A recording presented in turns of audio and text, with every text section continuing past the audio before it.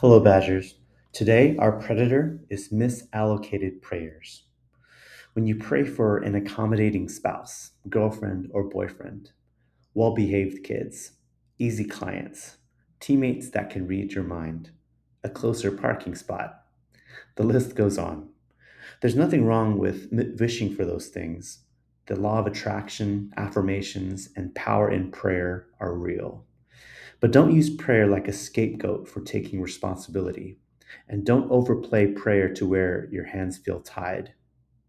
You can still do something to move prayer along. You can still change the story you tell yourself.